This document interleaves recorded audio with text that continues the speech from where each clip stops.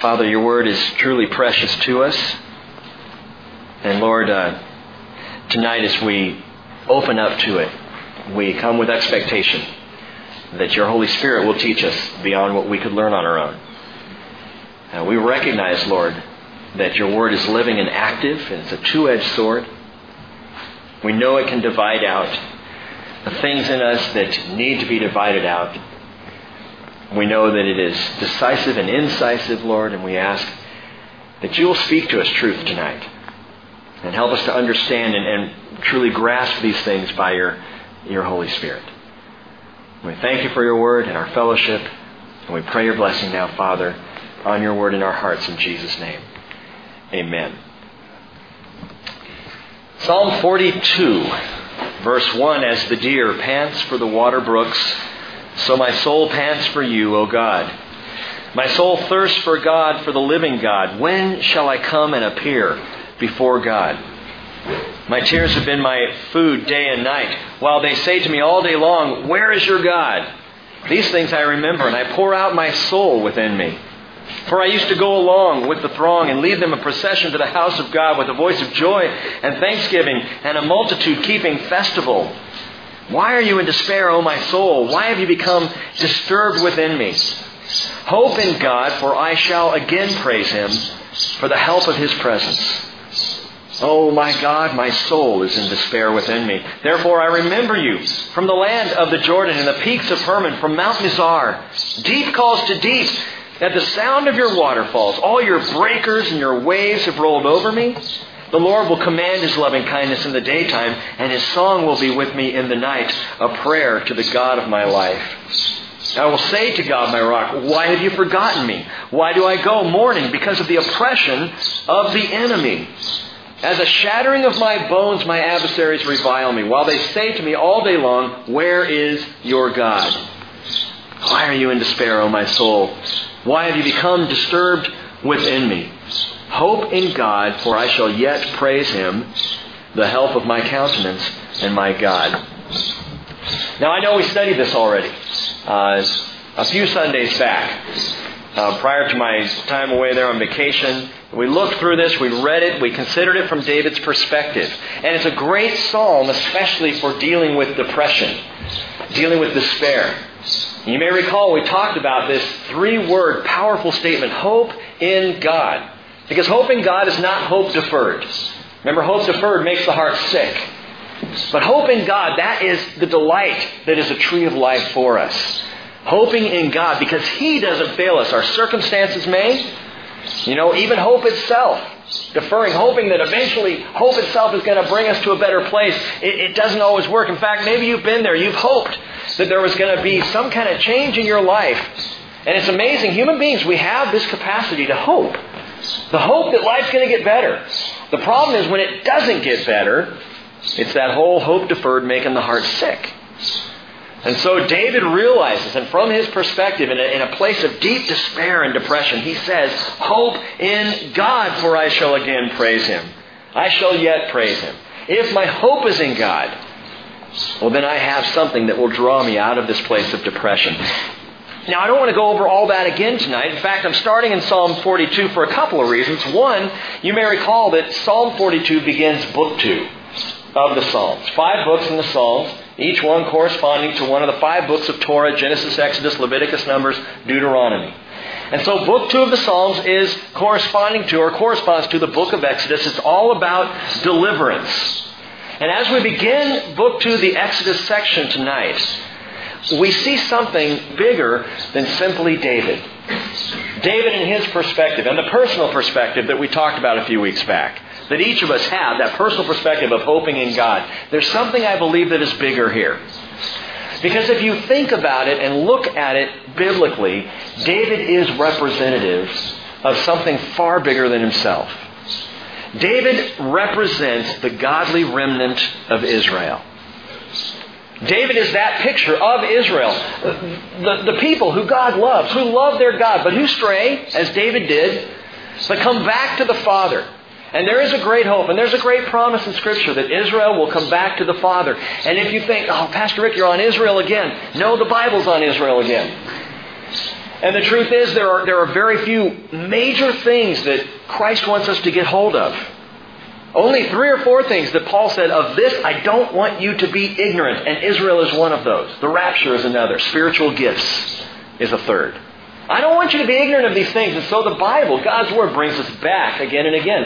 As we look at David here, we begin to, I think, see an emerging picture of the godly remnant of Israel. Deliverance and Israel go hand in hand, don't they? We know historically of their deliverance out of Egypt. There are 2 deliverances, really. I think once it's all said and done, we get to the other side of history and we're able to look back across the pages of history. We'll see 2 major deliverances of Israel, of this godly remnant. Historically, number 1 is out of Egypt. Their deliverance out of Egypt, the Exodus, which has been, up to this point, by far the greatest deliverance of Israel. I realize they've been saved out of many different situations, but that deliverance from Egypt was massive and is still at the heartbeat of the Jewish people. They still cling to that moment in their history. 3,500 years ago, they look back to that as the time of greatest interaction with their God, which is wonderful and it's very sad. How would you like to have to look back 3,500 years to the last time you interacted with God the Father? And we don't. In Jesus, we interact with Him any time of the day, any moment we can turn. We are interacting with God. He's there. But for the people of Israel, historically, that was the place, their great deliverance that they cling to. They still have hope because of that deliverance, that there might be yet another deliverance. Exodus chapter 2, verse 23, you may recall, the sons of Israel sighed because of their bondage. They cried out, and their cry for help because of their bondage rose up to God, and God heard them. He heard their groaning. He saw what was going on. He paid attention. And God remembered His covenant with Abraham, Isaac, and Jacob. And God still remembers that covenant. That unconditional covenant He made has not been broken. Oh, perhaps by Israel. They haven't really kept their side of the bargain, but it really had nothing to do with them in the first place. It was a one-sided covenant. Unconditional. God said, I will do this. And so He remembered and He delivered them out of Egypt. But prophetically speaking, the greatest deliverance of the godly remnant of Israel is yet to come. It will be their deliverance out of the tribulation. The great tribulation that comes upon the world. Now, you know this, Bible students, our generation has witnessed one of the single greatest prophetic incidents of all history. And we have seen it in this generation, Israel's return to the land. Ezekiel prophesied it. It would be like a valley filled with dry bones. And those bones begin rattling. And the bones stand up. Which must have been a pretty freaky vision. Think about it, if you were Ezekiel, seeing that. And God's saying, I'm going to do this. And then I'm going to put flesh and blood and bone and sinew. I'm going to bring it all together. But even at that point, a spiritless people. A people empty. And God says, and then I'm going to breathe my Spirit out on this people once again. I'm going to fulfill my covenant. I'm going to give them a new covenant where I write my law on their minds and in their hearts. And He promised that would happen. A great deliverance. We have witnessed already the beginnings of this. It is not a fulfilled situation. Israel is largely secular. Israel is strongly self-sufficient. They have to be, or so they think, in the midst of the Middle East. They look around surrounded by the Arab nations who would just as soon they disappear into the sea, and they figure we have to be strong. And so the undeclared nuclear reactor remains there in southern Israel. And so their air force is unparalleled. And so their army is strong and willing and ready to fight. So all of their citizenship goes into the army directly out of high school. A fighting nation, a strong nation, a self-sufficient nation, not yet a godly nation. And I don't mean that to cast dispersion on the Jewish people. But there is something missing as they are, for the most part, secular. But in Psalm 42 and 43, we hear the cry of the godly remnant of Israel. Not just the cry of David crying hope in God, but the cry of the godly remnant of Israel. That is those who have come to faith in Jesus during the tribulation, longing now for deliverance from the great tribulation. Great tribulation? Yeah, Jesus described that. He defined it clearly for us. The tribulation is that 7-year period of time, and the Bible's specific about it, Revelation 6 through 19. Daniel chapter 9. There are other places you can go to check out the exact timing of this period. 7 years that is prescribed for the wrath of God to be poured out on this Christ-rejecting world. That's the tribulation. Now, the good news is, church, that we have been caught up. That we don't go through the tribulation. I'll throw out some verses. You can jot these down and read them if you're not sure about this. Luke 21:36. They're up there behind me. John 14:1 through 3. 1 Thessalonians 4, verses 16 and 17. Actually, the whole chapter is great. 1 Corinthians 15, verses 51 and 52, where specifically the Bible talks about the church being pulled out, caught up to a place that Jesus says, I have prepared for you. And so that happens, and then after that time, the tribulation begins, that 7-year period of God's wrath. And Israel is here. And Israel begins to, one after another, as the Bible declares, Revelation 7, they begin to recognize Jesus as Mashiach. He is our Messiah. He is the one that we missed. We do need Him. And hope in God begins to return to the people of Israel. But 3.5 years into the tribulation period, 3.5 years, something happens. The gears shift, and it becomes what Jesus Himself defined or described as the Great Tribulation. Tribulation begins. The Great Tribulation kicks in 3.5 years in. Matthew 24:21, Jesus said, then there will be a great tribulation, such as has not occurred since the beginning of the world until now, nor ever will. Unless those days had been cut short, no life would have been saved. But for the sake of the elect, those days will be cut short. And then if anyone says to you, behold, here is the Christ, or there He is, don't believe him. For false Christs and false prophets will arise and will show great signs and wonders so as to mislead, if possible, even the elect. And the elect that Jesus is referring to in that passage is not the church. We are an elect group by the Lord. But it's not the church that Jesus is talking about. It is Israel. The elect, His people. The godly remnant of Israel who have come to faith in Jesus during the first half of the tribulation. Now, are you with me on that? Some nods, tracking? Okay. That's important going through this. Follow this through. Look back at the first and second verse again of Psalm 42. As the deer pants for the water brooks, so my soul pants for you, O God. My soul thirsts for God, for the living God. When shall I come and appear before God? That's the longing of Israel. Even today. But it will be far greater during the tribulation. A passionate longing to come again and appear before God. A remembrance of the days when they were surrounding the tabernacle there in the wilderness. Where God encamped, was enthroned among the praises of His people. Where He was there and the tent of meeting was there. And the ark was in the tent. And the Lord said, I'll meet you there above the cherubim. Between the wings of mercy. I'll meet you there. And that longing, that desire of Israel, when shall I come and appear before God? I believe you're going to hear. Well, maybe we won't. But the cries will be heard of the people of Israel. When can we come and be before you? When will this be over? When will this be done? Look at verse 3. My tears have been my food day and night. Who but the Jewish people can say that with absolute reality? While they say to me, note this, all day long, where is your God? Note that down in verse 10 it says, while they say to me, again, all day long, where is your God? This will be the taunt of the tribulation.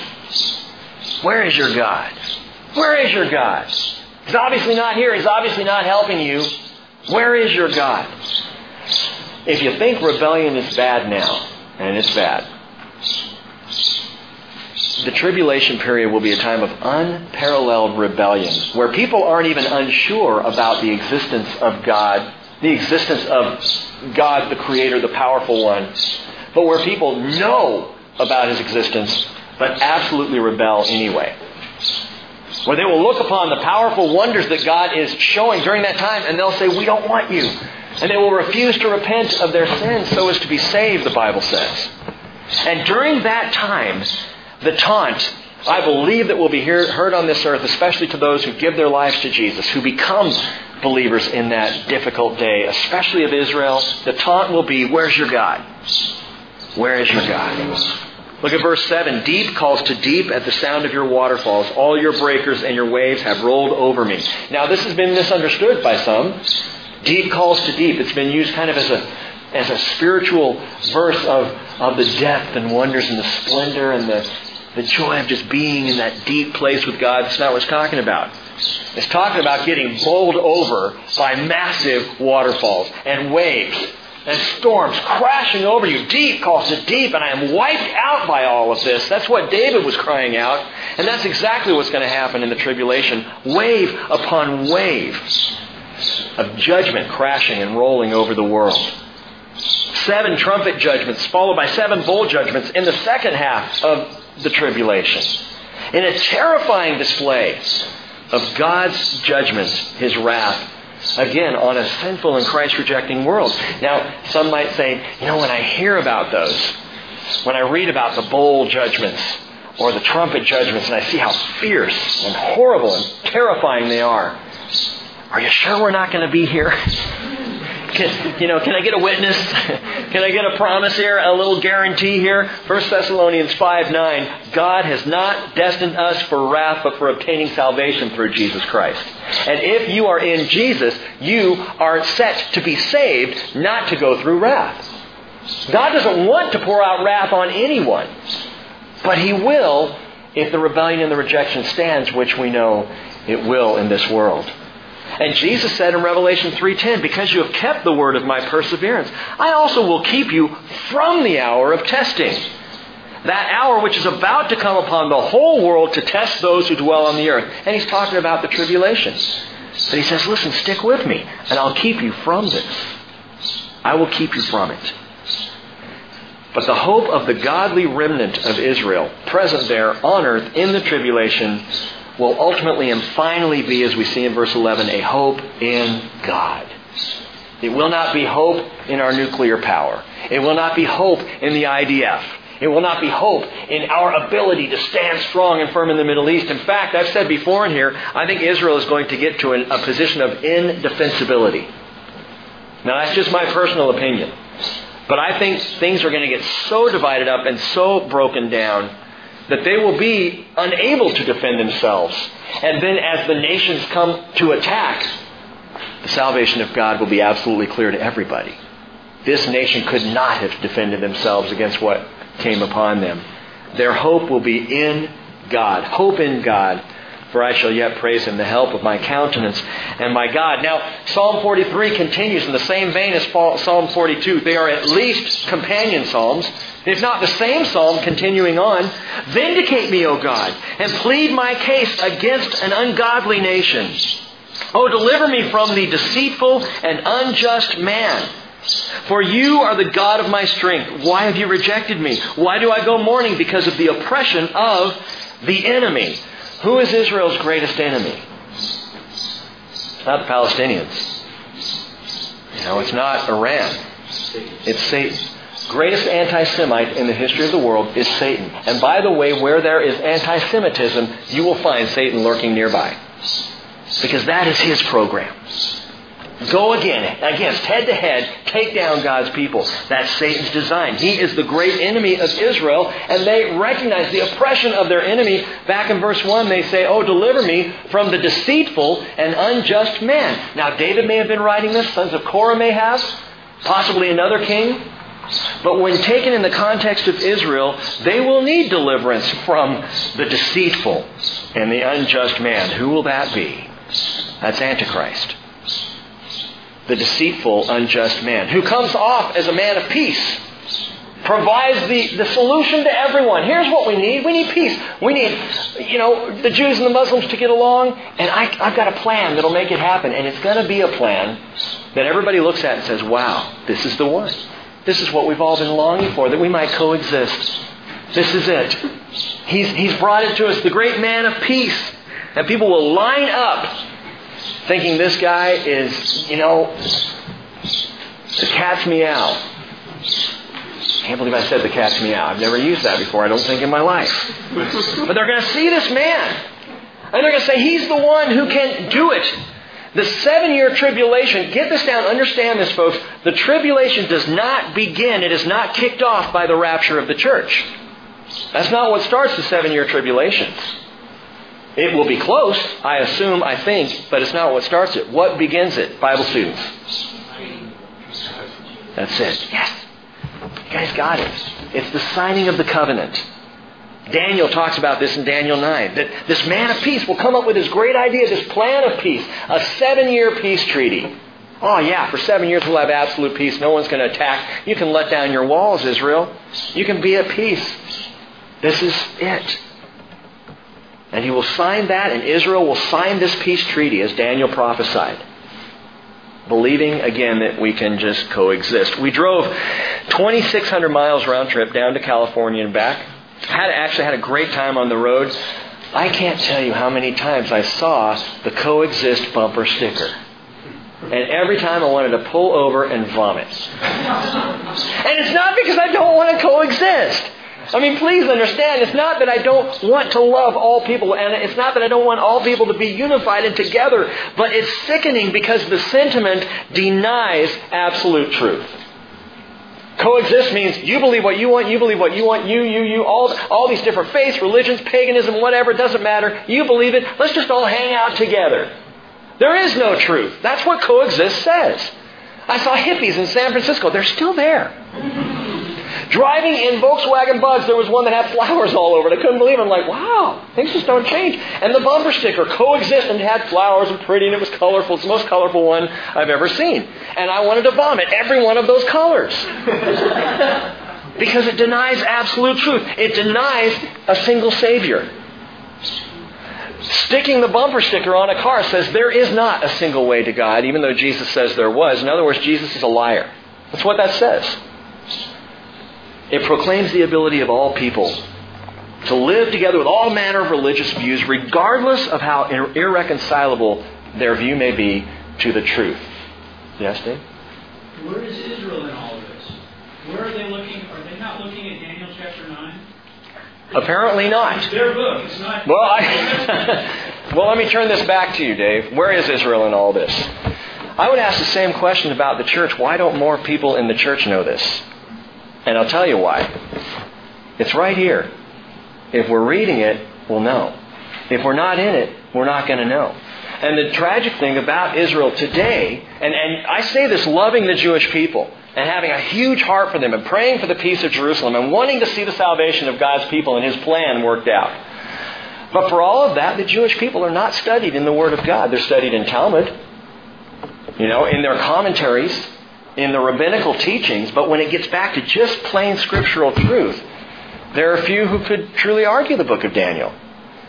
In fact, a lot of them have just taken the book of Daniel and they've said, it's not really Daniel who wrote it. It was written after all these things happened, which is how they were able to say these things happened, because it was written more as a historical book rather than a prophetic book. There's all kinds of excuses out there.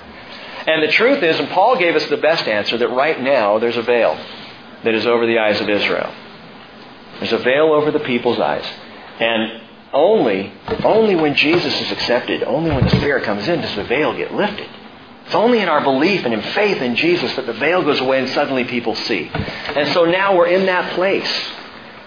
And again, the deceitful and unjust man, they're going to cry, deliver us, because 3.5 years in, he's going to violate the covenant. And right now, people are getting ready to be deceived.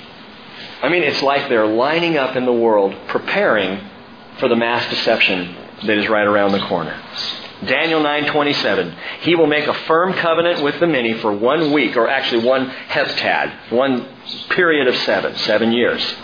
But in the middle of this period, He will put a stop to sacrifice and grain offering. On the wing of abominations will come one who makes desolate, even until a complete destruction, one that is decreed, is poured out on the one who makes desolate. Now you read that, you go, whoa, that's kind of weird prophetic language. And it was to Daniel.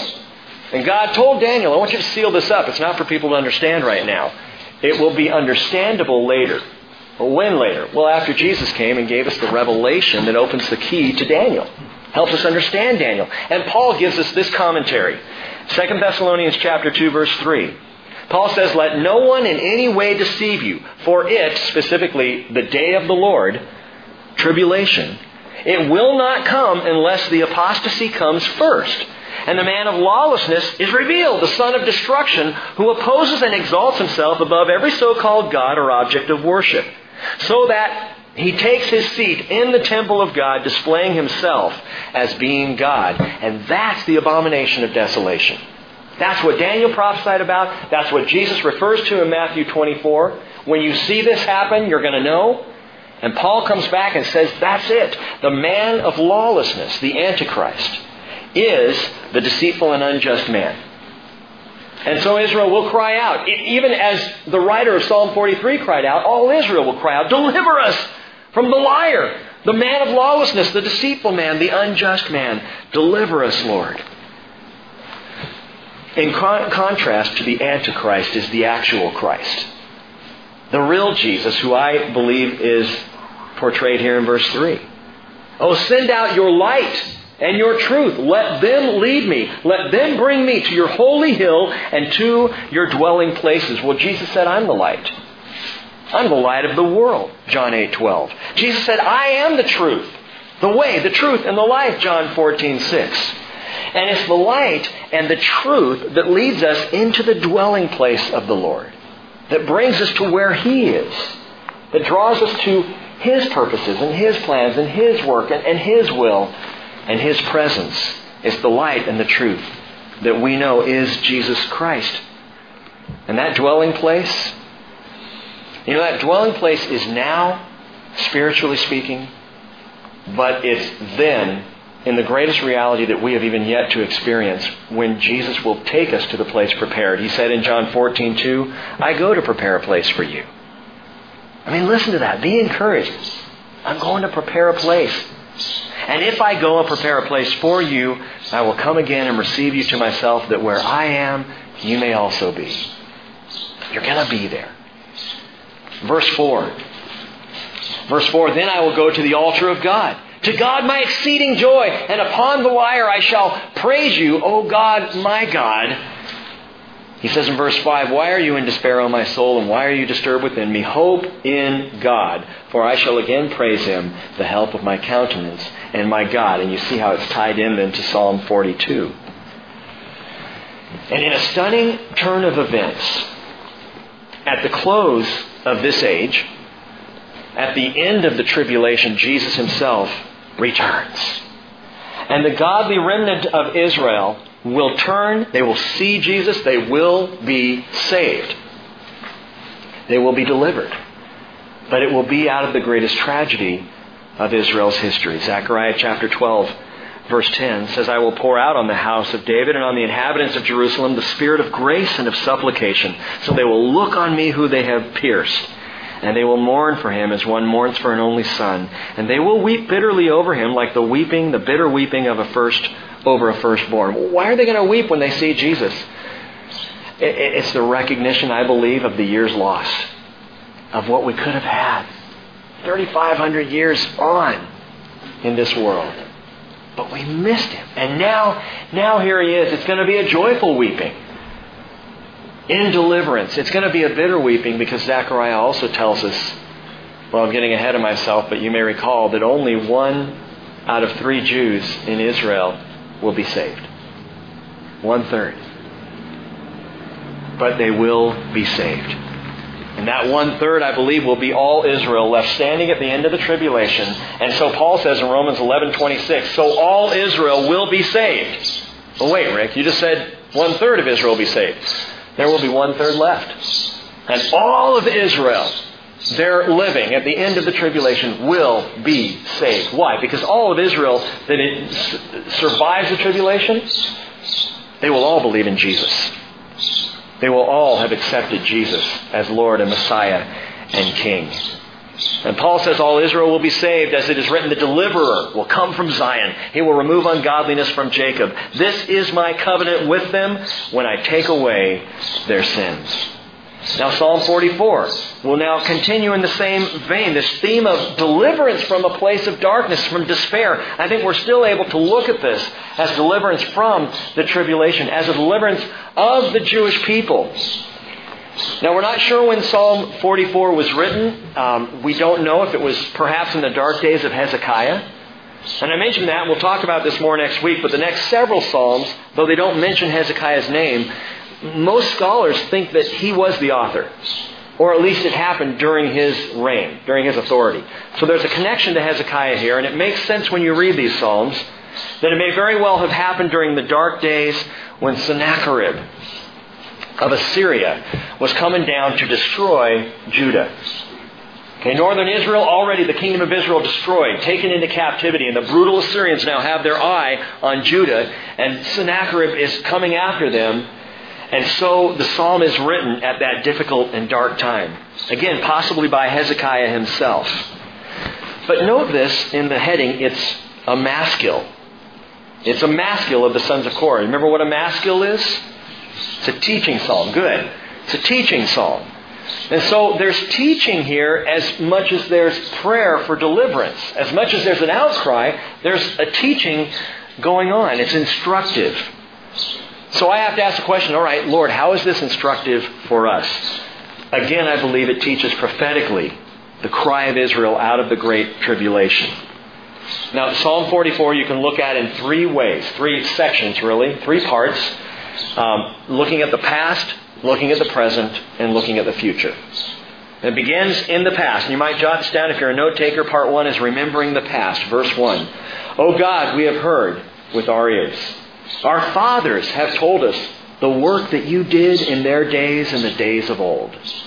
You, with your own hand, drove out the nations, and then you planted them, and you afflicted the peoples, then you spread them abroad. For by their own sword they did not possess the land, and their own arm did not save them, but your right arm, and your right hand, and your arm, and the light of your presence, by them you favored them. For you are my king, O God. Command victories for Jacob or Israel. Through you we will push back our adversaries. Through your name we will trample those who rise up against us. For I will not trust in my bow, nor will my sword save me. But you have saved us from our adversaries, and you have put to shame those who hate us. In God we have boasted all day long. We will give thanks to your name forever. And the psalmist remembers the past. He says, wow, our fathers have told us the stories. We know about the Red Sea. We know about how you took out Pharaoh's entire army. We know about how you fed and protected and kept the people in the wilderness. We know how you brought them into the land. The crossing of the Jordan. We know how you fought all the ites of the land. It wasn't our fathers who fought them. It was God. It was you. And we remember the past. And you can almost feel as the psalmist writes this surge of courage. I can see Hezekiah writing this as Sennacherib is bearing down. Hezekiah writing, we remember the great things you did and the power you displayed, and we're here because of you. And it does begin to bring courage and strength. And there's something in this for all of us, that we can look back to what God has done and draw courage from it. That we can have a stronger faith in our struggle today because of what I know He did in the past that I cannot deny. And I look at that and say, yes, and my fathers and my fathers' fathers were saved by you. And I know you were at work, and I've seen you at work in the past. And so here in the present, I look back to the past and I draw courage for it. But some tragically recall the past with complaint rather than with courage. I think of a young man several hundred years before the writing of this psalm, Psalm 44, in the days when the Bible says Israel had no king. Dark days and difficult times. The book of the Judges details that entire time. And the Midianites were oppressing the people of Israel. And so the Lord calls up an interesting character by the name of Gideon. And Gideon has this conversation, this ongoing dialogue with the Lord that's fascinating. His doubts are just right out there, right in the face of the Lord. He says in Judges 6:13, "O my Lord, if the Lord is with us, why then has all this happened to us?" He says, where are all His miracles which our fathers told us about? I know about the past. Where is it now? You see, Gideon was not drawing courage from the past. He was complaining that they weren't getting what they got before. It's kind of like me when I go into a toy store today. Why didn't they have that when I was a kid? That's so cool. We just have blocks, you know. My kids, by the way, really enjoyed blocks at Grandma and Grandpa's house. It was so cool not to be on computers for a couple of weeks and just build things, Anyway, side note. Gideon looks back and he says, okay, I've heard the stories. Where are you now, God? He says, now the Lord has abandoned us and given us into the hand of Midian. Let me ask you, do you remember the past like Hezekiah, drawing courage from what God has done? Or do you remember the past like Gideon, complaining about what God is not doing? It's a very different way of drawing out of what God has done. In light of the past, Hezekiah glorifies God and draws strength in God's faithfulness. In light of the past, Gideon, on the other hand, complains of God's forsaking the people. And ironically, Gideon is complaining to God. Where are you now, Lord? Right here. Standing before you. Where's your presence, Father? Well, here. What are you missing, Gideon? I'm standing right before you. In fact, I believe the angel of the Lord there talking to Gideon was Jesus. That Christophany, those Old Testament appearances of Christ, pre-incarnate appearances of Jesus. And He's there. And He's face to face and He's talking with Gideon. Gideon's saying, where are you, Jesus? It's amazing. I know we never do that. Complain of God's absence to His face. Where are you, Lord? Here. We're talking, aren't we? He's present. And so where the past is concerned, remember this great, powerful verse, Hebrews 13, verse 8. Jesus Christ is the same yesterday and today and forever. And if He was faithful to you yesterday, He will be faithful to you today, and He will be faithful to you in the future as well. Because He does not change. He is always there. He is always faithful. It's to Jesus that the voice of the psalmist appeals. There in verse 3, he says, it was your right hand, it was your arm, it was the light of your presence, and you favored them. Well, I see Jesus in that, who is now at the right hand of the Father, who is the Father's arm extended to the world. Jesus, who represents God to us perfectly, who is the exact representation of His very nature and being, the Hebrew writer tells us. Who explained God to us, John tells us. Jesus at the right hand. Jesus who is the Father's arm. Jesus who is the light of His presence. And it is through Jesus that God favors His people, that God gives grace. John chapter 1 verse 14, John says, we saw His glory. Glory as of the only begotten from the Father, full of grace and truth. And in verse 16, John says, for of His fullness we have all received, and grace upon grace. So it's favor, it's grace. This is all through Jesus, and there's a hint here.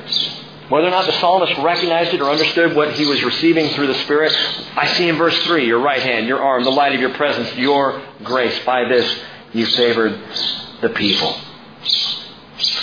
So while we remember the past in Christ, we recognize the presence of Christ in the present as well.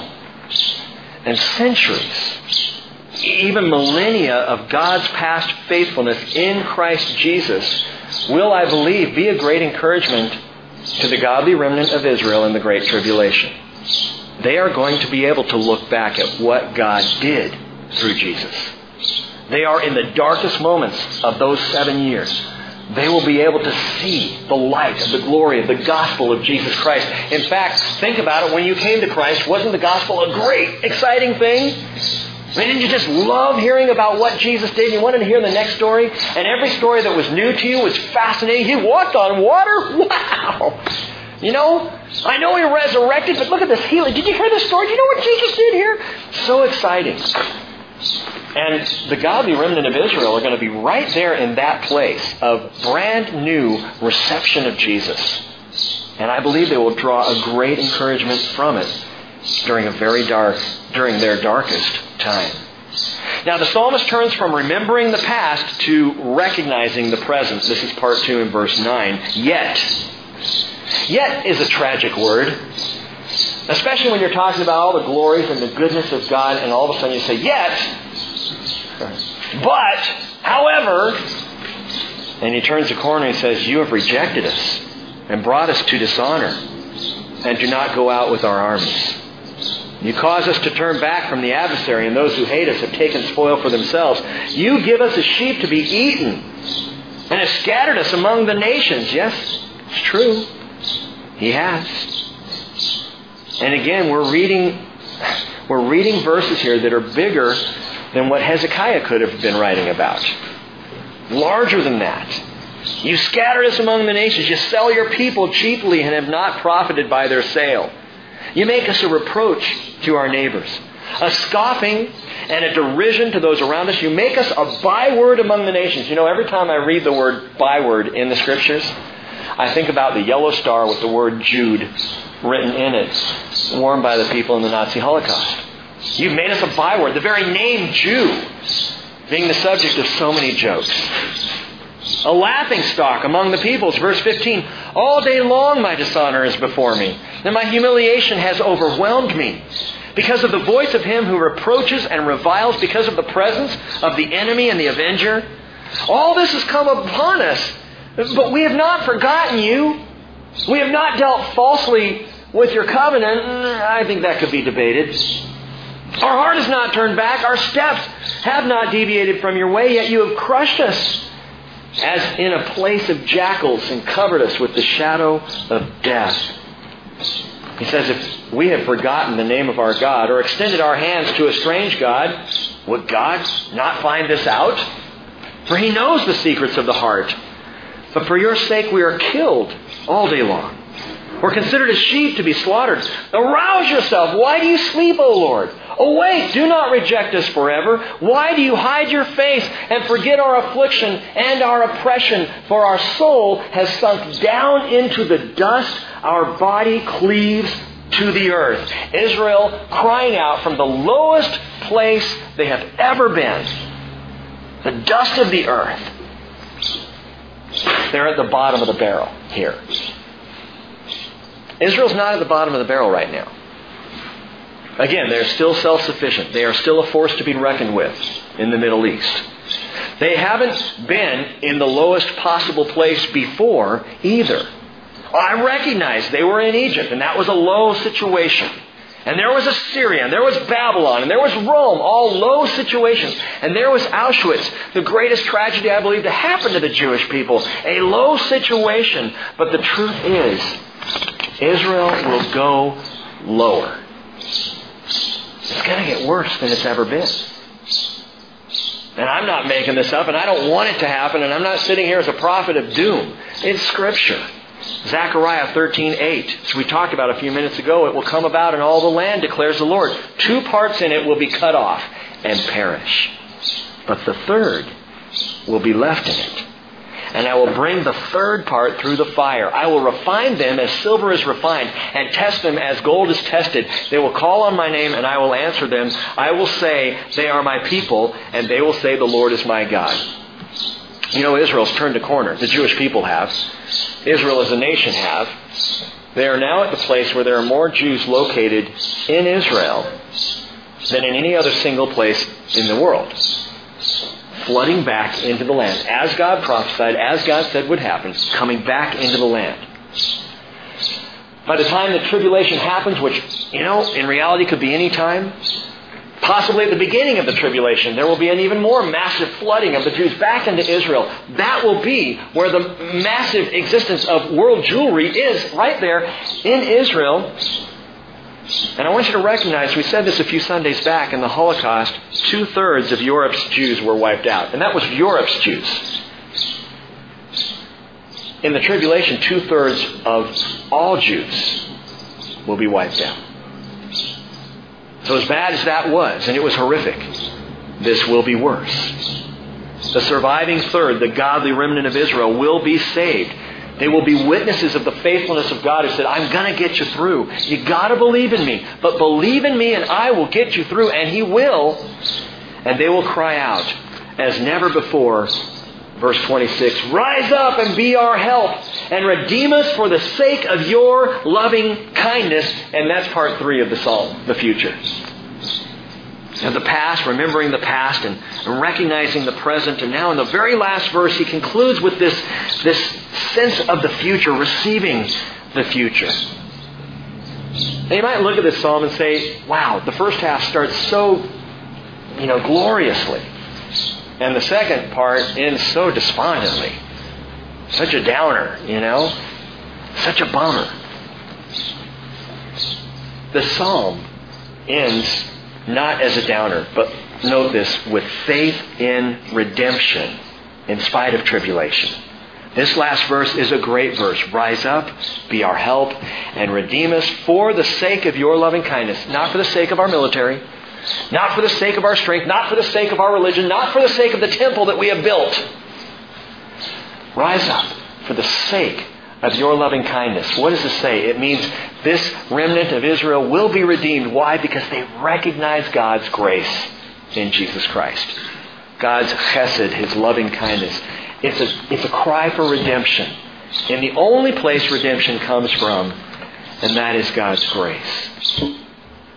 Now you may have caught this, but the Apostle Paul reaches into this psalm and pulls out a powerful statement.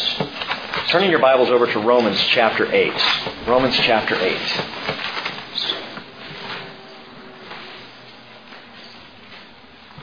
He quotes verse 22. Verse 22, where the psalmist wrote, "For your sake we're killed all day long and considered as sheep to be slaughtered." Did you recognize that as we went by it? But listen to the context that Paul takes that verse and places it into. Romans chapter 8, verse 35. Who will separate us from the love of Christ? Will tribulation, or distress, or persecution, or famine, or nakedness, or peril, or sword? Just as it is written, for your sake we're being put to death all day long. We were considered as sheep to be slaughtered. But hey, Paul is not despondent. Listen to what he says. In all these things we overwhelmingly conquer through Him who loved us. Paul doesn't see this verse as a downer. Paul says, yeah, for your sake we're being put to death all day long. We're considered as sheep to be slaughtered. But in all these things we overwhelmingly conquer through Him who loved us. For I'm convinced that neither death, nor life, nor angels, nor principalities, nor things present, nor things to come, nor powers, nor height, nor depth, nor any other created thing will be able to separate us from the love of God which is in Christ Jesus our Lord. I just love that. Paul doesn't say, by the way, we're conquerors. He says we are overwhelmingly conquerors. He doesn't just say we're going to conquer. He says our victory will be massive. It'll be overwhelming. It'll be unbelievable. Beyond description. Magnificent. Paul says the outcome, gang, of this war is decisive, and the outcome is determined. And so even now, today, while we may feel like we're being killed all day long, while Christians in this day and age might feel like, wow, we're like sheep to be slaughtered, at least every election cycle. We seem more and more to be the underdog in this world. And Paul says, no big thing, because we are overwhelming conquerors. The end has been decided, determined, and what Israel misses today in not recognizing their Messiah, they miss that decisive hope. That you and I can say, no matter how bad things get, and it may get much worse before we go, but no matter how bad it gets, we're overwhelming conquerors. We can do the victory dance now. We've talked about this. We can praise God on this side of the Red Sea because we know about the other side. We know where we're coming out. We know what God is going to do. So we continue to pray for the peace of Jerusalem. We continue to petition the salvation of Jewish people in finding their Messiah. And by the way, to clear up any confusion, if a Jewish person comes to faith in Jesus now, they may be culturally Jewish, but they're part of the church. They're going home just like we are in the rapture. They come to completion in their Messiah, in our Savior, in Jesus, and they're saved. They're not held back for being Jewish. They take a step forward for receiving Jesus now. And so Messianic Jews throughout the world aren't just messy people. They are saved people who are going home in Jesus. and who will be saved by Him. And they will be overwhelming conquerors as well. Now, watch this. Psalm 45. It's for the choir director. According to the Shoshanim, a maskil of the sons of Korah, a song of love. Psalm 45 is a wedding psalm. And you'll see this as we go through. Some think it may have been written for or by King Solomon. More likely, in the context of the placement of these psalms, it was written for or by King Hezekiah. King Hezekiah took a beautiful woman to be his bride. We'll talk about this more when we get to the book of Isaiah, because it's the daughter of the prophet Isaiah who married Hezekiah. And we'll talk about her when we get to Isaiah sometime next month, possibly. But note this. This is a maskil. I was kidding about next month, Spencer. We're going to be in Psalms for a while. Relax. It's a maskil, again, one of those didactic teaching psalms. So what does that mean? It's more than a wedding song. It's a teaching wedding song. There are great truths in the psalm for us to learn, as much as it was a wedding song for a king. And my friends, I'll just tell you right up front, going into Psalm 45, this is about the future wedding of the King Messiah. This is about Messiah's wedding. And I have absolutely no doubt, and we don't have to go very far before you're going to see this. The first clue is that it's written according to the Shoshanim. Well, what's the Shoshanim? That's the Hebrew word for lilies. It's written according to the lilies. Now that has wedding overtones to it. But you and I know the term is prophetically linked to Jesus, who Song of Songs, chapter 2, verse 1, says, I am the rose of Sharon, the lily of the valleys. Jesus is the lily of the valleys. And this psalm is written according to the Shoshanim, the lilies. And the second clue that kind of goes hand in hand with this, the traditions of the ancient rabbis and the ancient synagogues view Psalm 45 as messianic. They would read this and they would say, yeah, it was about possibly King Hezekiah, historically, but prophetically, this is Messiah's wedding. Now, ask a Jewish rabbi to explain that. Brian, ask your Jewish rabbi friend, could you explain why Psalm 45 is a wedding song about Mashiach? See what he says. I'd be curious.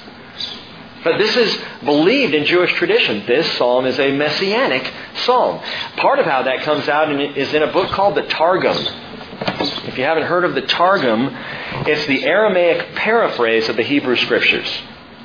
Okay? So the Hebrew Scriptures translated, but loosely translated into the Aramaic. So we have to call it a paraphrase. But verse 3 of this psalm in the Targum reads this way.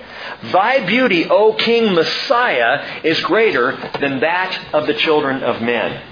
Well, we read, gird your sword on your thigh, O mighty one, in your splendor and in your majesty. But they say, your beauty, thy beauty, King Messiah.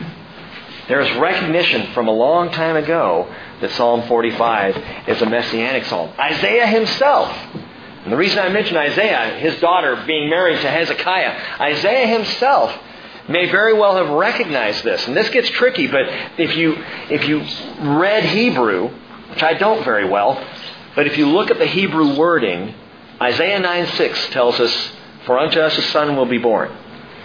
And the government, a child will be born to us, a son will be given to us, and the government will rest on his shoulders. And his name will be called Wonderful Counselor, Mighty God, Eternal Father, Prince of Peace. The writing of the word mighty, the way it's spelled out and written there, is exactly the same as we see it in the first few verses here of Psalm 45. And so it's thought that Isaiah looked at this and said, yeah, Hezekiah, great for your wedding, but this is a messianic wedding psalm. Let's get into it. I'll show you this. 3 things to know. First, a mighty king. Verse 1. My heart overflows with a good theme. I address my verses to the king. My tongue is the pen of a ready writer. You are fairer than the sons of men. Grace is poured upon, or literally through. Grace is poured through your lips. Well, that sounds like Jesus. Therefore, God has blessed you forever. Gird your sword on your thigh, O mighty one. There's the word mighty, used in Isaiah 9:6. The same spelling, the same way it's written out. In your splendor and your majesty. And in your majesty ride on victoriously. for the cause of truth, and meekness. Meekness? And righteousness. Let your right hand teach you awesome things. Your arrows are sharp. The peoples fall under you. Your arrows are in the heart of the king's enemies. This depicts a mighty king. And it's interesting, it is a wedding psalm, but we're not hearing wedding yet. What we're hearing is a conquering, mighty hero of a king, riding out in truth and righteousness and meekness. Why? What is meekness in there for? Well, that's the self-description, remember, of Jesus in Matthew 11:29. I am meek. And this king is meek. And the psalmist, don't miss this, the psalmist comes right out of the gate, just bubbling over with excitement. He just wants to talk about this king. And this king's coming. He says, my king, the mighty one, is coming.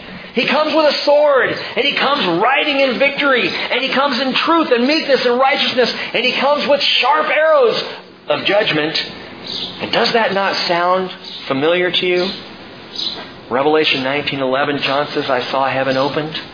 And behold, a white horse, and he who sat on it is called Faithful and True. And in righteousness he judges and wages war. His eyes are a flame of fire. On his head are many diadems. He has a name written on him which no one knows except himself. He's clothed with a robe dipped in blood. His name is called the Word of God. And the armies which are in heaven, clothed in fine linen, white and clean, were following him on white horses. And you have to ask the question, why are the armies in heaven wearing fine linen as opposed to armor? They should have armor on. Why are they wearing fine linen? Well, because they're coming from a wedding. Directly from a wedding. Revelation 19:7 tells us, let us rejoice and be glad and give the glory to Him, for the marriage of the Lamb has come and His bride has made herself ready. Let me ask you this. As we enter this psalm, does your heart overflow like that to talk about Jesus, your King? I mean, this psalmist is just exploding. He's so excited. He says, oh, my heart overflows. My tongue is the pen of a ready writer. I'm ready to write everything that happens at this wedding. I'm ready to proclaim out of my mouth everything that I've seen this mighty King do. Are you that excited about Jesus coming? About His wedding? Does your heart swell to tell the awesome things which His right hand has taught us? His right hand? Look at verse 4. It's interesting. If this is about King Messiah, Jesus, He says, let your right hand teach you awesome or fearful things. Let His right hand teach you awesome or fearful things. His right hand, pierced and now nail-scarred, which teaches us of His great love for sinners, of His overwhelming grace for all people who would come to Him in faith. His right hand has taught us many things. But it doesn't say us. It says, you let your right hand teach you awesome things. What did Jesus have to learn? I mean, come on, Pastor Rick, if Jesus is God, which I've heard you say before, and what can God possibly learn? One of the more difficult verses in Scripture is Hebrews 5:8. Although He was a son, He learned obedience from the things which He suffered. Jesus learned. But Jesus is God. And if He's God, all-knowing, how can Jesus learn?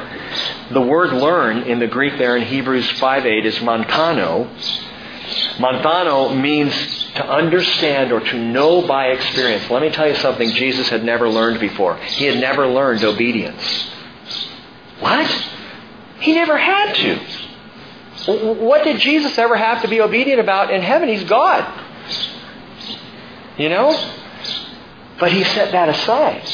He set the glory aside. He emptied Himself, Paul says, Philippians 2, and became as nothing. He became like you and me. And experienced, possibly a better word even than learned, experienced the obedience of a human being for the first time. It would have been, I know I'm treading on probably some thin ground here. I don't want to freak anybody out theologically. But Jesus learned. God learned, experienced, if that's more comfortable for you, came to understand humanity because He became human. You might still say, well, Rick, I still think God already knew because He's God. Okay, well then we now understand that He understands us completely. And there's absolutely no way anyone can say, God just doesn't know what I'm feeling. God was human, just like you. God walked this earth, just like you. Jesus sprained his ankle. Jesus had flies buzzing around Him. Jesus had people mad at Him. Jesus was hurt physically, emotionally. Jesus walked as human. And so there cannot be any doubt as to whether or not God, who created everything, understands what every one of us go through. He learned obedience. He would obediently come to know by experience the pain and the consequence of sin. And that's something God had never experienced before, nor ever will again. The consequence of sin. Jesus was obedient to the Father and learned how painful, awful, and destructive sin is. Because He took our sin on Himself. And that, in my mind, makes Him perfectly suited to be our Savior. Now back to the Psalm. Verse 6 actually, the description becomes undeniably divine. Watch this. Your throne, he's talking to the king, right? Right? You're with me? He's talking to the king. Your throne, O God, your throne, O God, is forever and ever. A scepter of uprightness is the scepter of your kingdom. You have loved righteousness and hated wickedness. Therefore, God, your God, O God, therefore God, your God, has anointed you with the oil of joy above your fellows. Who in the world could possibly be being talked about here?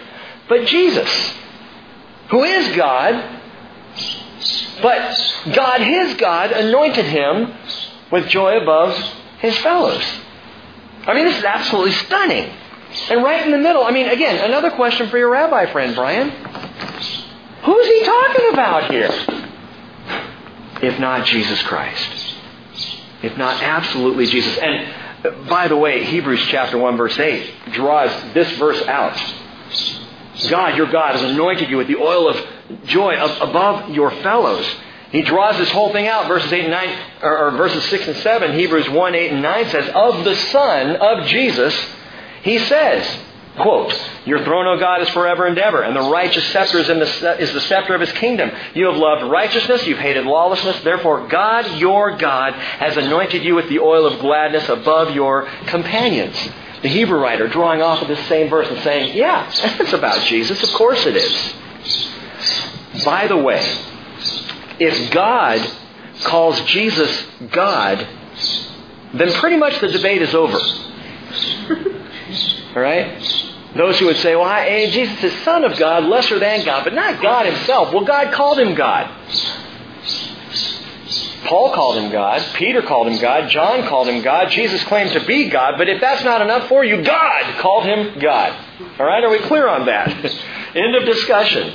The psalmist is talking to God about what God, His God, has done. Anointing Him. And by the way, the word anointing is mashach, from where we get Mashiach, the anointed one. This is written for and about our Lord, absolutely, our Messiah, our King Jesus Christ, and His wedding. And He is anointed with the oil of joy. Jesus must have been the most fun person to be around of anyone who's ever lived. The most joyful of any man must have been Jesus. Little children were drawn to Him. They're like, I want to hang out with that guy. He's fun. People in despondency and despair and depression just wanted to be around Him. So joyful was the countenance of Jesus.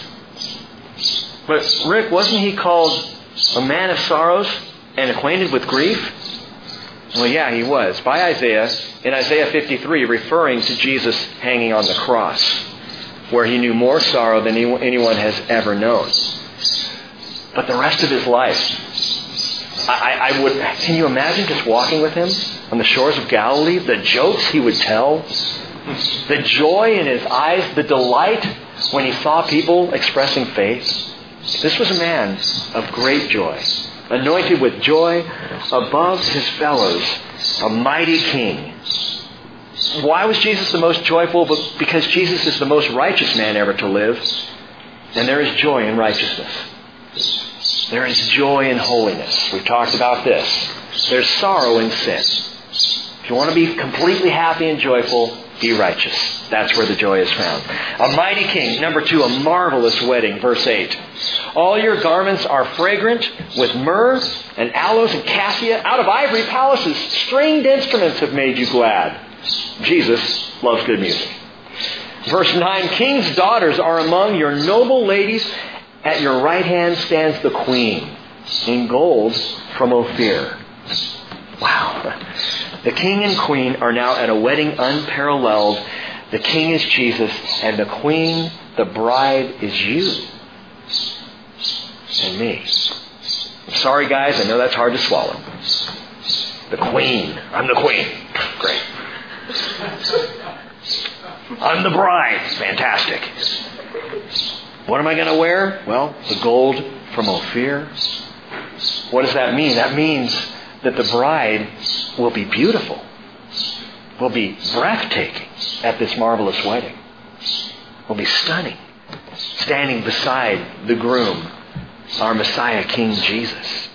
Listen, O daughter, verse 10, give attention and incline your ear. Forget your people and your father's house. Then the king will desire your beauty because he is your Lord. Bow down to him.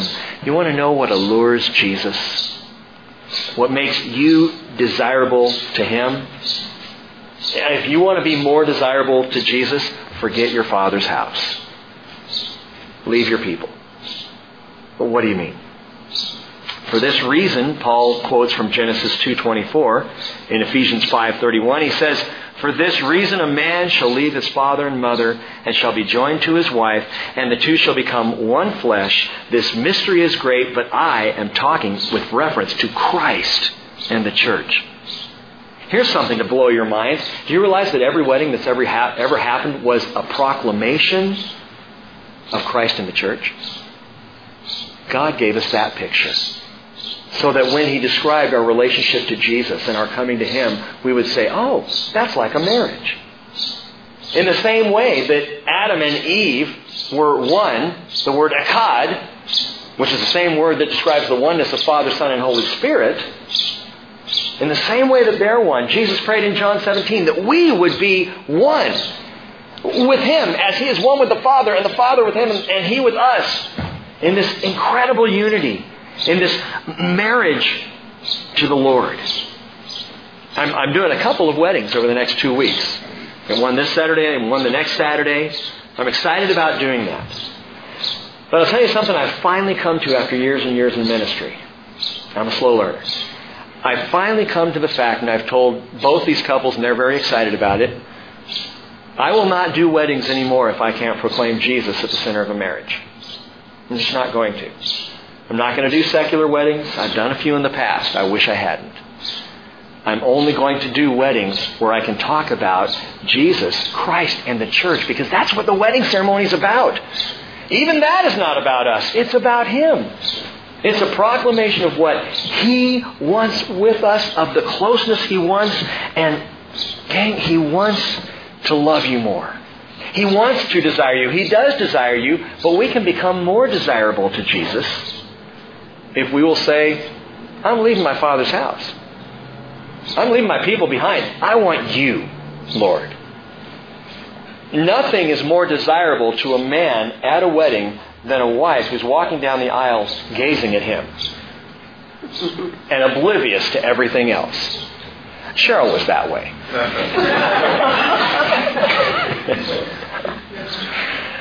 Don't ask her about that. The most desirable bride is the one who adores her groom. And if you want to be more desirable to Jesus, adore him more.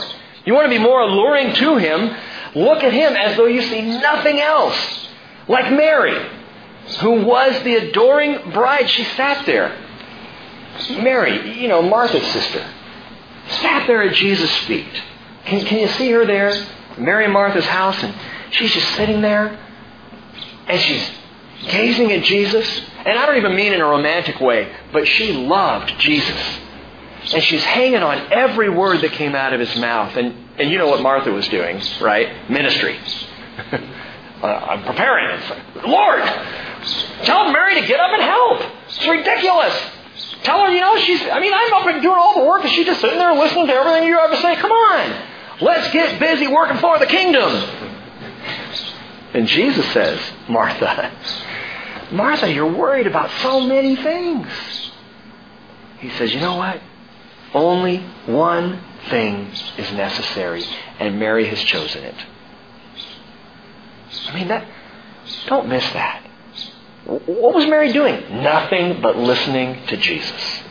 Oblivious to all the work. And now listen, I know ministry has to happen, and we need people volunteering in children's, and we need people working, and we need people doing ministry, and we need to minister to each other.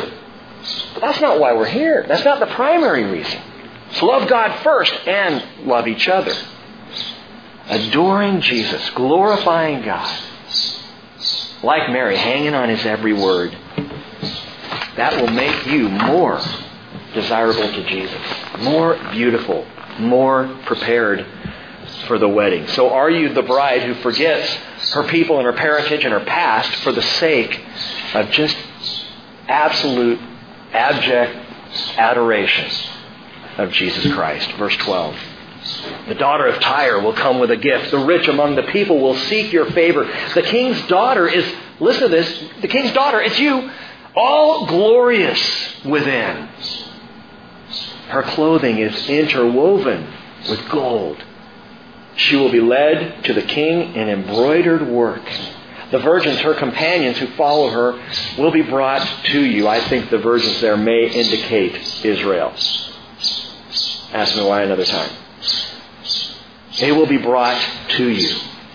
Ephesians chapter 5 verse 28, Jesus says, or Paul writes that Christ loved the church and gave Himself up for her so that He might sanctify her, having cleansed her by the washing of water with the Word, that He might present to Himself the church, listen to this, in all her glory. The church, beautiful, glorious, as the psalmist writes, glorious within, having no spot or wrinkle or any such thing, but that she would be holy and blameless. Beautiful there on the wedding day. Revelation 19 verse 8 says, it was given to her to clothe herself in fine linen, bright and clean. For the fine linen is the righteous acts of the saints. Now, if that's ever confused you, if you've ever thought, well, wait a minute, so my actions, my righteousness buys me a good outfit? Is that? No, that's not what he's saying. It was given to her. The fine linen, the outfit, the clothing of the bride was given to her. And that is the righteous acts of the saints. What does that mean? It means the righteous acts of the saints were given to us by God. That the good works that we do, we're prepared beforehand for us to do in Christ Jesus. That every good moment I have, every good word I speak, every good service I render to another person is because of the power of the Holy Spirit within me. So even the fine linen that I wear that is my righteous acts, well, they're my righteous acts, but they are given by the Spirit of God working through me.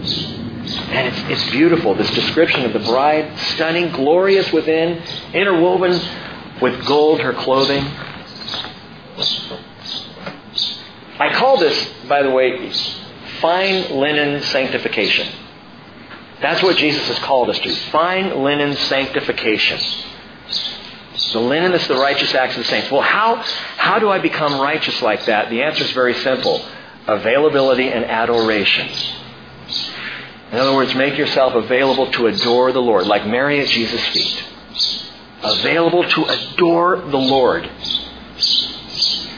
little side note, and this is kind of hard to say, but I think it's true in many cases, that sometimes, rather than being available to adore Him, instead we put Him off, or we stand Him up, or we duck out on the date.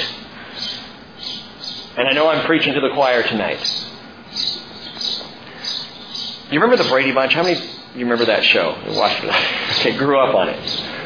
There was a show where Greg taught Marcia how to get out of a date. You remember that one? You remember what he told her to say to her date so she could get out of it? It's a very famous line from the Brady Bunch. Something suddenly came up.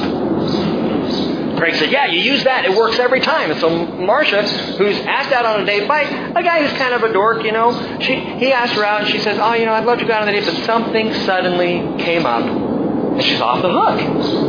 Until she goes to ask the guy out on a date who she wants to go out with, and he says, I'd love to, but something suddenly came up. Uses the same line. And I think we use the line on Jesus. I was planning on being there, Lord, but something suddenly came up.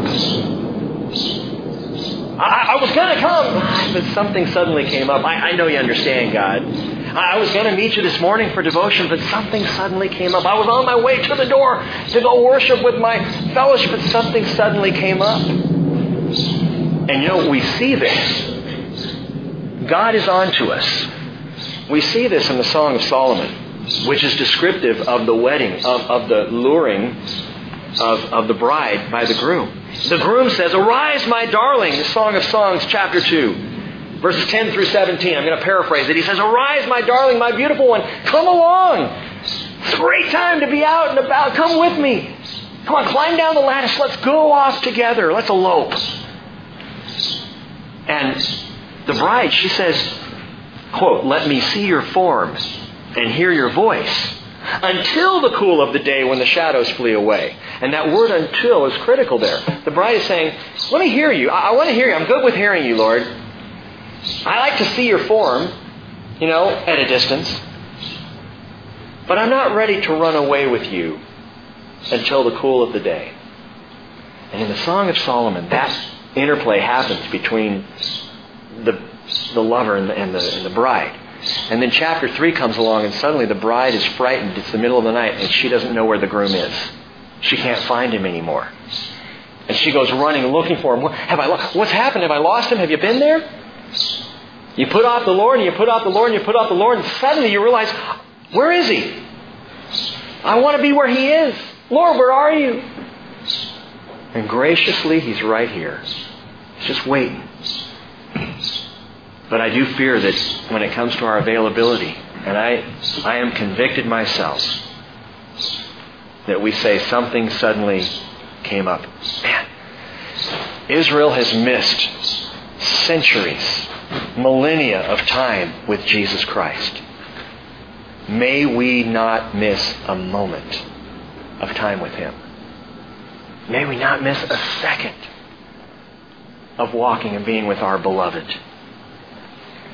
Well, verse 15 says, they will be led forth with gladness and rejoicing. They will enter into the King's palace, that place prepared for us. Verse 16, in the place of your fathers will be your sons. You shall make them princes in all the earth. And this is wonderful. Suddenly, rather than the family you left behind, you're going to have your own family. That's what happens. A man and a woman, they meet, they get married. They leave behind father and mother. They cleave, the man unto his wife and the wife to her husband. And they begin to have children, and now there's a new family. And that's what happens. In our betrothal, in our marriage to the bride, a new family is born of it. A mighty king, a marvelous wedding, and number 3, a magnificent proliferation. Because the more we love our King Jesus, the more we adore Him, the more people will be born again. Because they see that relationship. The more people will fall in love with Him and be saved, just like you have been saved, just like I am saved. Your love, don't miss this, your love, your adoration for King Jesus will produce offspring. It will bring about salvation for other people, other believers, princes and princesses for His kingdom. Now I say, listen to that, note that, because it's not our hard work and evangelism that will do it. It's not our door-knocking campaigns. It's not our church growth strategies. It's our adoration of Jesus Christ that will attract people to Him. It's being in love with Him. That is the most powerful witness any one of us has, is to allow people to see how much we just love Jesus. And you're nuts about Jesus. You know that? Yeah, I know. Because He's awesome. Let me tell you some more about Him. My tongue is a ready writer. I'm ready to tell more. I adore my Lord. A magnificent proliferation. You know, there's just something attractive about attraction. Something infectious about affection. When people see how much you love someone, they start to look at the other person differently and go, wow, it's kind of like the ugly princess. I mean, it's that story. Have you heard Rachel's story? You got to tell her. Read me the story of the ugly princess. It's a great story. But it's the story about this princess who is ugly. Oh, she's ugly. But the prince falls in love with her and takes her off. And as he's taken her off, am I right? Am I remembering correctly? The people are going, wow, he loves her. We must have missed something. People see you loving Jesus, crazy about Him, and they're going to take a second look. They're going to want a relationship like you have. Best tool of evangelism right there. Well, verse 17 closes out, I will cause your name to be remembered in all generations. Therefore, the peoples will give you thanks forever and ever. Now, Psalm 46 through 48 are going to pick up with this promise. And what's interesting, we see the wedding feast here. The wedding of King Messiah and His bride. Psalm 46 and 47 and 48 are going to take us further with the promise of the millennial kingdom. We'll see that. The promise of Messiah's final victory on earth after all is said and done, leading right up to an eternity with Him. And we'll come back to that next week. Let's pray. Oh, Jesus, that we would adore You like that. That we would long for You. That our love for You would be so amazing. Jesus, as You said it yourself, that all other relationships by comparison would be like hate because we love You so much. And may this, Father, be the standard of our fellowship and of our very lives. A passionate love for You that spills out in an incredible love for each other. And I pray, Father, Jesus, our bridegroom, would You cultivate that among us. Thank You for Your word. Father, bless Your people by it tonight in Jesus' name. Amen.